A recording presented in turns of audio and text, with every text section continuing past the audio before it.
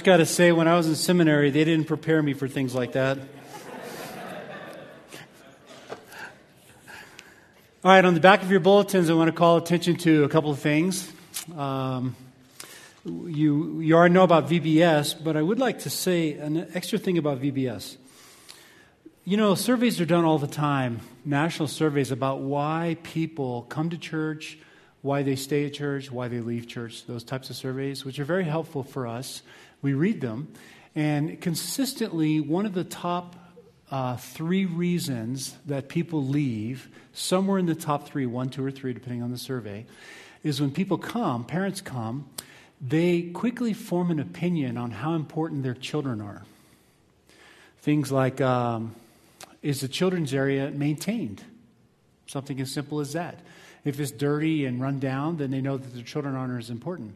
What's the curriculum like?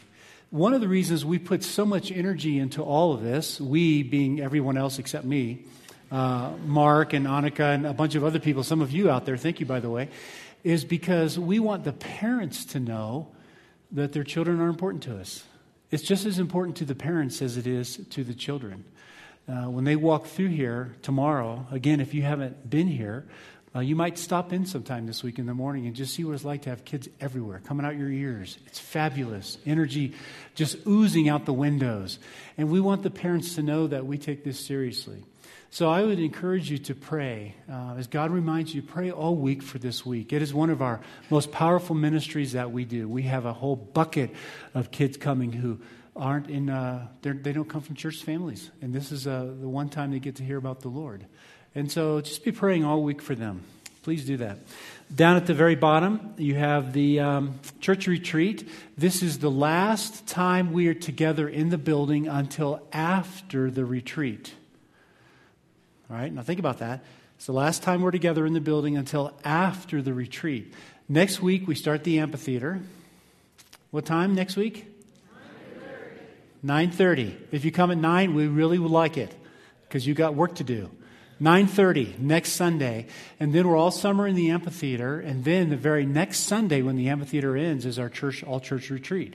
So the next time we'll be together in this building will be after the retreat. So keep praying and thinking about it. You'll hear more about it as we get into the amphitheater. Okay, a couple things I want to pray for this morning. In fact, let's just pray, and I'll just lift them up, and you can learn about some things while we're praying.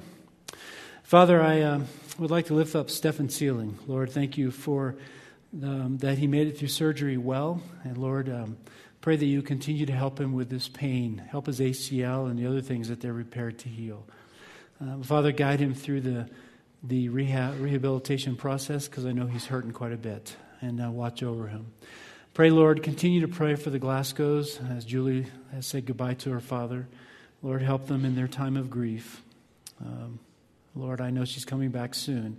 Be with her. Be close to her, Lord. And show yourself to her in new and fresh ways during this time. Father, we continue to lift up to you, Father Michael, at the Catholic Church. And Lord, just trying so hard to fight off such an aggressive and horrible brain cancer. Lord, the reality is without you, he doesn't stand a chance. So we pray, God, that you would intervene and heal him. Watch over his flock in the meantime. They love him dearly, Lord. They're so grateful for him and what he has done for them and the way he loves them. So restore him to ministry completely. And Father, we lift up Lord of the Mountains Church right now while they are in the middle of pastoral transition. Lord, we all know what it's like to be in churches where we're changing pastors. It's a very uncertain time and it's hard on people and it hurts people. And I pray that you would protect that church and bring them a pastor that you have in mind, whoever that would be, someone who would share your love for them and your care for this world. Thank you, Lord. And then, Father, I'd like to conclude by lifting up our country during our election year this year. Lord, we'll all vote our conscience, but our faith is not in surveys and statistics and all of that. Our faith is in you. Bring us the person that you want to lead us, Father. And I pray that you would take advantage of this opportunity, this election year, to restore the hearts of those in our country that have wandered away. Restore them back to you and just shift their gaze, Lord, back to you and your Son and your goodness. We pray these things in your Son's name. Amen. Okay, today we're going to conclude our series on the servant king out of Mark. We're going to be looking at Jesus' coronation. Have you ever witnessed the installation or the coronation of a great figure on TV? Some of you perhaps have seen it with our own president. From every 4 years when we inaugurate our own president, maybe you've seen the coronation of a king or a queen somewhere along the way, or the birth of a prince is accompanied by lots of pomp and circumstance and attention. Today we're going to look at Jesus' coronation.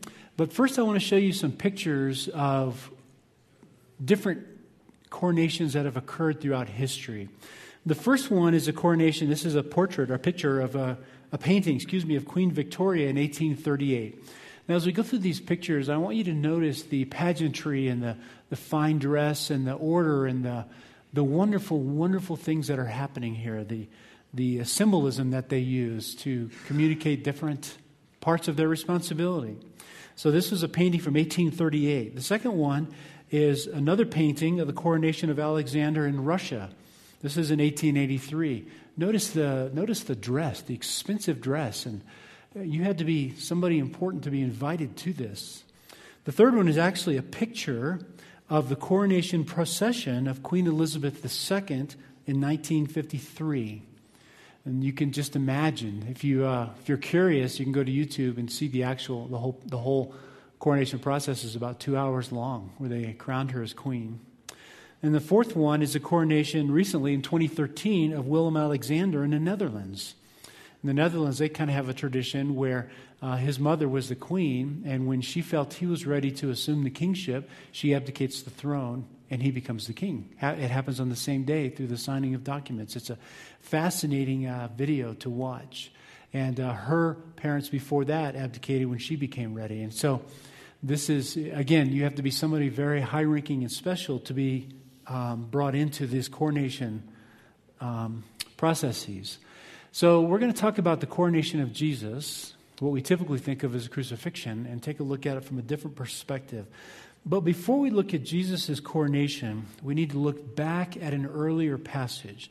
Now, you remember last week, we talked about the way that Jesus revealed himself. When the time came, he told everybody to be quiet because you risk your life if you said you're going to be a king, because kings don't like it when young people say, I'm going to be a king. So he kept telling everybody, be quiet, be quiet, be quiet. And so then when the time came, he revealed himself in very unusual ways. He started talking about his death. That's the way he revealed himself. Now, I don't expect any of the people that were crowned in those pictures, their opening words were talking about their death, how I'm going to die, and what's going to happen to me, but that's what Jesus did. And so it teaches us something about him, but it becomes a model for us on what it means to live a holy life, to really have our priorities in order. By the way, that's why we take holiness seriously here at our church. How we live, both as children of the King and as slaves, reflects the truth about Christ to our culture. We'll say this over and over again, and I hope you remember it, that we are God's primary way of revealing himself to a lost and broken world. There's no billboard out there with flashing lights, no airplane flying overhead with a banner. It's us. It's our lives. So is it actually important that we do all things without grumbling and complaining? Yeah, it is. It really is. Because if we grumble and complain, we're just like the world. We have nothing to say to a world that doesn't understand what it's like not to do that. And so our very lives and the way we live our lives and live out our holiness is really important in the world around us to people that we care about. So today what I would like to do is kind of bring this concept of holiness together with what it means to be great. And the world, by the way, has not done a good job of bringing these two together. But we would like to explore that today. And then we'll look at how Jesus lived this out with his own coronation. So we're going to back up and we're going to look at a passage in Mark chapter 10. I'm going to start in Mark chapter 10. But first I'm going to read a short quote from one of the New Testament scholars that I place a lot of high value on, what he has to say. What comes to mind first when you think of the crucifixion of Jesus? What comes to mind when you think of the crucifixion of Jesus? Excuse me, I'm still recovering from the flu. Yes, I actually had the flu. So perhaps you think of going to church. Perhaps you think of singing well-known hymns. There's a green hill far away, or When I Survey the Wondrous Cross. Perhaps you think of a picture or a statue. Perhaps you think of the cross. Maybe from your traditions you think of the crucifix, reminding you of the sorrow and suffering of Jesus, and somehow bringing consolation and hope into your own sorrow and suffering. That's something we put a lot of energy into, is helping us understand how the life of Christ connects with our life, don't we? That's important. Perhaps you think of the brutality that could have dreamed up that way of killing people. The crucifixion was the most vile, heinous, brutal ways to kill somebody. It only lasted about 70 years in the history of the world. Even the Romans finally outlawed it. It was way too cruel and brutal. Or the similar brutalities that face the world today.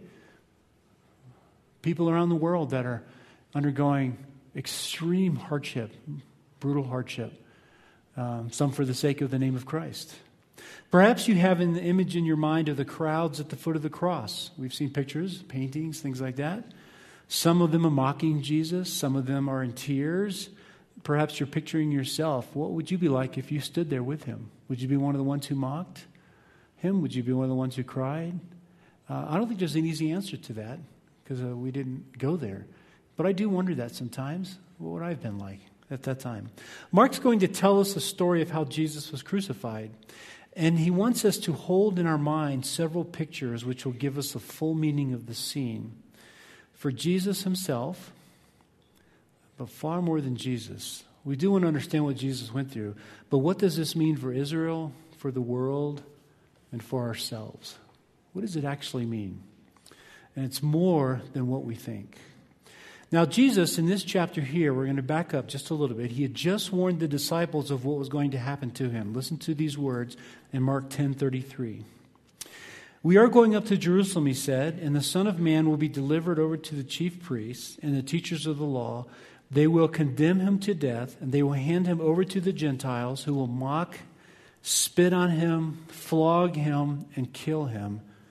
Now listen to those words. These are what the Gentiles are going to do. Let's don't sterilize it too much. I really want you to begin to get a picture of what's about to happen at the coronation of Christ. They mocked him.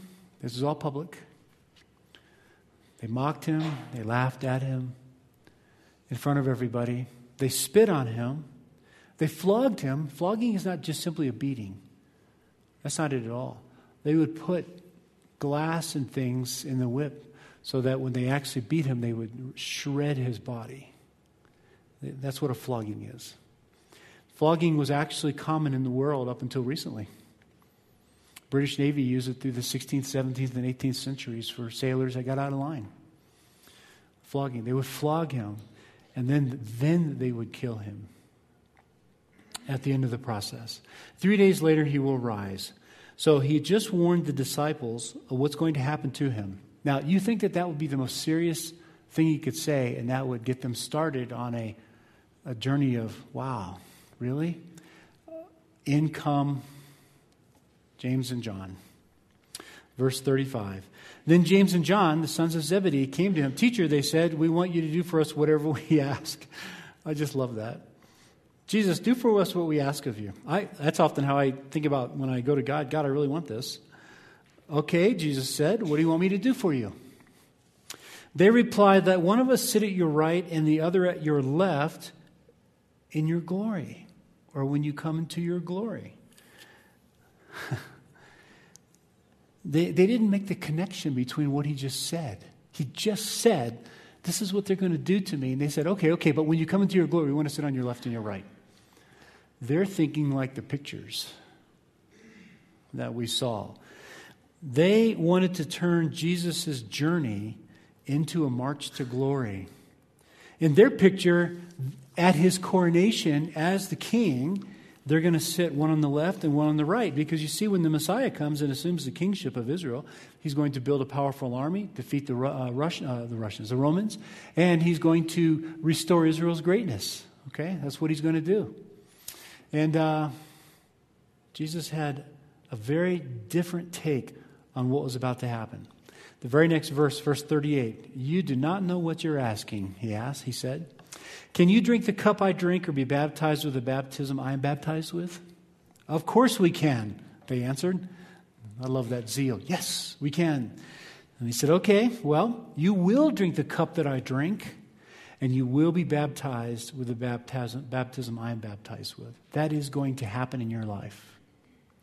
But to sit at my right or left is not for me to grant. These places belong to those for whom they have been prepared. Now listen to that language right there, because we're going to come back to this.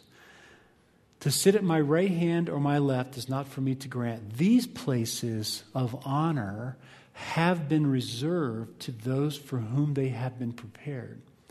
That immediately raises the question, who is it? And what does that preparation look like?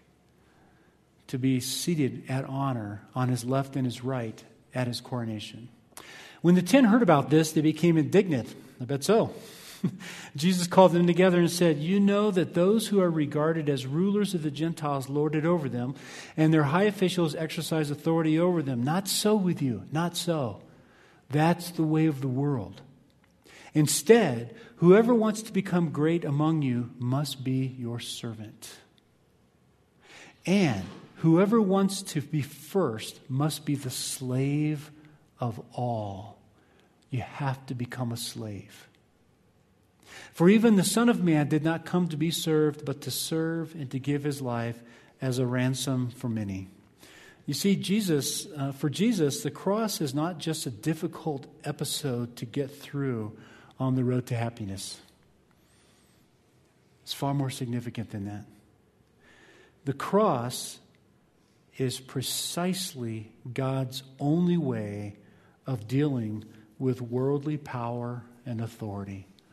All that's wrong in our world and broken. There is no other way. The cross was God's way of dealing with everything that's wrong with his creation. It's not simply about forgiveness of our sins, although, hear me correctly, that is a key, a very important part. It's the death of Christ on the cross that brings about our forgiveness and our atonement. But it's far bigger than that. And if we fail to see how big it is, then we don't really understand the point of the coronation as king. It's God's way of putting to rights all that is wrong with his creation. Everything. Everything. From injustice to pollution to evil leadership, you name it. You fill in the blanks. Poverty. The cross is God's answer. You see, it challenges and it subverts all the human systems that claim to put the world to rights. We hear this over and over again. People come to power over and over again. And many of you are old enough to have seen it many times. But in reality, what they end up doing is just putting a new set of humans on top of the pile. That's what happens. And we hope for a better outcome next, and a better outcome after that, a better outcome after that. Arguably, we have the best justice system in the world in our country, and yet it fails us, doesn't it? Every one of us has experiences of that. Arguably, we have the best opportunity of all the nations for people that come that are poor to make something better of their lives. And even still, we have our own poor. We fight over whether or not we should have welfare systems and how many people should be on welfare systems. And what we're missing is the fact that there are people that need welfare systems. We have people that are really hurting out there that we need to help. And that's going to go on and on and on. Talk to our benevolence committee. Talk to the people that run our food bank. People are constantly in trouble. And this is really good, what we have.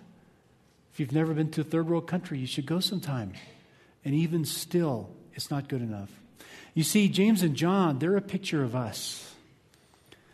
Given the same scenario, I think every one of us would respond to the way they did because we misunderstand, because we have a broken view of pride and glory. The pomp and circumstance in those pictures we saw, that's how we naturally think. And Jesus is going to turn it on his head when you look at what he did when he was crowned king. He did something very different. The cross challenges all this. It calls it into question. The things that we see in the world that make sense to us as good and right. He's going to say, no, we're wrong. The cup that he refers to here in verse 39 when he says, can you drink the cup that I drink? I believe is the cup of God's wrath spoken of by Jeremiah. God's going to pour out his wrath. You see, in the Old Testament, God's wrath is what happens, for example, when foreign armies come and they destroy God's people. By the way, when the people turned against God, sinned against God, and followed other gods, you know the most common way that God responded? Earthquakes and floods, famines. Armies are another part of it. That's how God revealed his wrath, that was not happy with the people group that decided, to hell with you. And they turned in a different direction, literally. He wasn't happy with that. The wickedness on the earth, and Israel in particular, is what brings God's wrath to bear. And what's amazing is that in contrast to every other world system, Jesus is going to take the full brunt of that wrath on himself. It's a mystery. The longer you serve Christ and the more you ponder this, the less you understand it. That the Son would take the full wrath of the Father. Why? Because of his love for us. That's what it means. Are you willing to drink the cup that I drink? And then he said, how about the baptism? Are you willing to be baptized with the baptism I'm baptized with? I think the baptism looks back to Jesus' own ministry when he accepts responsibility to be the Messiah, or when he accepts responsibility to suffer in a very excruciating and publicly humiliating way. His upcoming death is now understood as a form of this baptism. In Romans 6, Paul uses that as a means of helping us understand what baptism is all about. You see, Jesus would go below the waters of death in order to bring about forgiveness. That's what he would do in order to change the world. So Jesus understood that he was going to drink that cup. He would carry the full brunt of God's wrath. And not only that, he would die excruciatingly for our benefit. And he still chose to do it.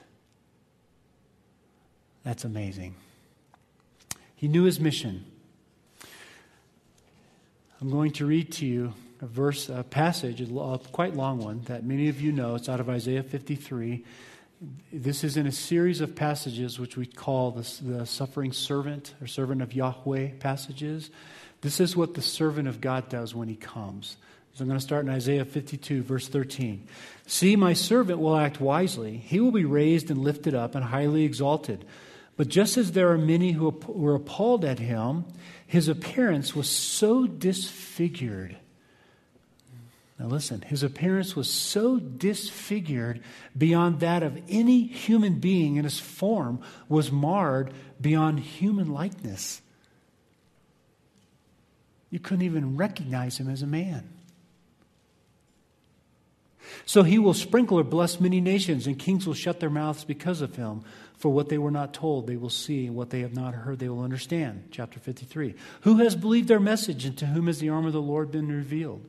He grew up before him like a tender shoot, like a root out of dry ground. He had no beauty or majesty to attract us to him. Now think about these pictures that you saw of the coronation, the various coronation ceremonies. He had no beauty or majesty to attract us to him. Nothing in his appearance that we should desire him. He was despised. He was rejected by mankind. He was a man of suffering and very familiar with pain. Like one from whom people hide their faces. You could just picture the brutality that he went through that you just want to turn away. Like one from whom people hide their faces, he was despised and we held him in low esteem. Surely he took up our pain and bore our suffering, yet we considered him punished by God, stricken by him and afflicted. He was pierced for our transgressions. He was crushed for our iniquities. The punishment that brought us peace was on him. He took what you should have experienced. This is the heart of the Christian message. And by his wounds we are healed. We all, like sheep, we have gone astray. Each of us has turned to our own way, but the Lord has caused the iniquity of us all to fall on him. He was oppressed and afflicted, yet he did not open his mouth. Now think about that. Paul's words, do all things without grumbling and complaining. He was oppressed and afflicted, yet he did not open his mouth. He was led like a lamb to the slaughter, and as a sheep before its shears is silent, so he did not open his mouth. By oppression and judgment he was taken away. Yet where was his generation? Who of his generation protested? One of his best friends denied him 3 times. Nobody stood up and said, this is wrong. He was cut off from the land of the living. For the transgression of my people he was punished. He was assigned a grave with the wicked and with the rich in his death, though he had done no violence, nor was any deceit in his mouth. Yet it was the Lord's will to crush him.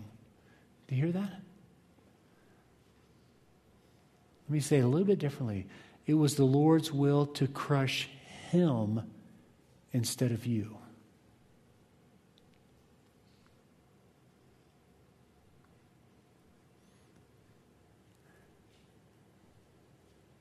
There's no great ruler that would take this on. None. And though the Lord makes his life an offering for sin, he will see his offspring and prolong his days, for the will of the Lord will prosper in his hand. After he has suffered, he will see the light of life and be satisfied. By his knowledge, my righteous servant will justify many, and he will bear their iniquities. He will justify many, that's us, and bear our iniquities. Therefore, I will give him a portion among the great, and he will divide the spoils with the strong. Because he poured out his life unto death and was numbered with the transgressors, for he bore the sin of many and made intercession for the transgressors. You know what that means? Everyone who's sinning against him and hurting him, he prayed for them. That's what it means. He prayed for them.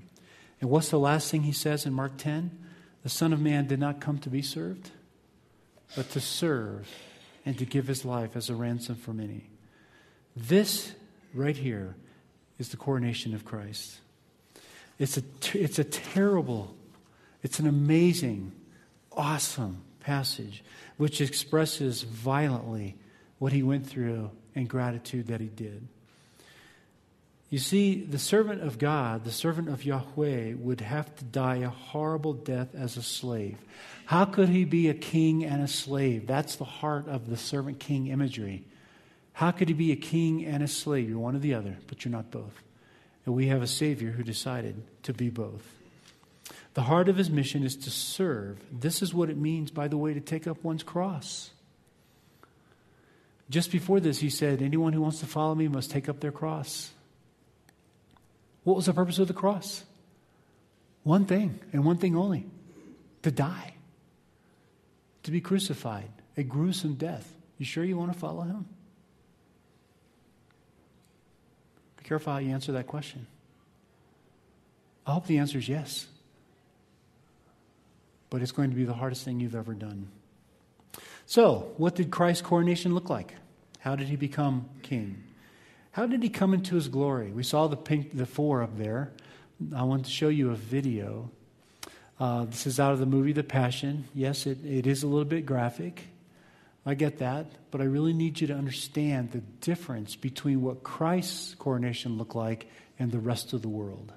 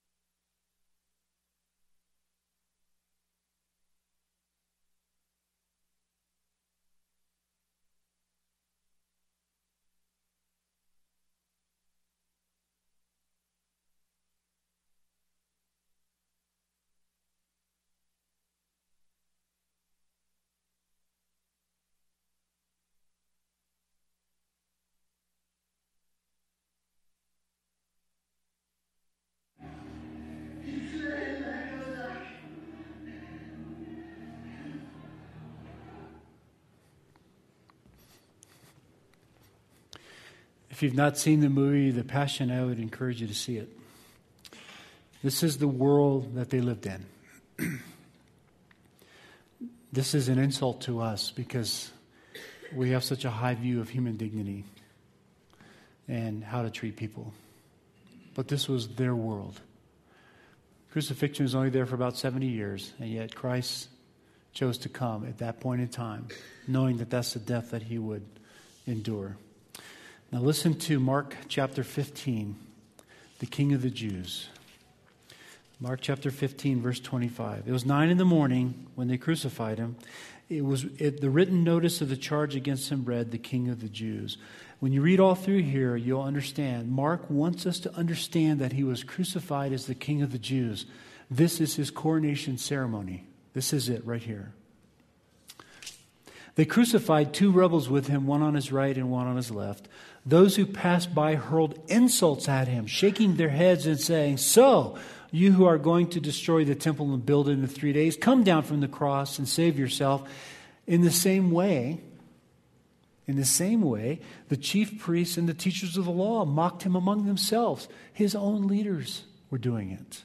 He saved others, they said, but he can't even save himself. Let this Messiah, this King of Israel, come down from the cross, that we may see and believe. Those who crucified with him also heaped insults on him.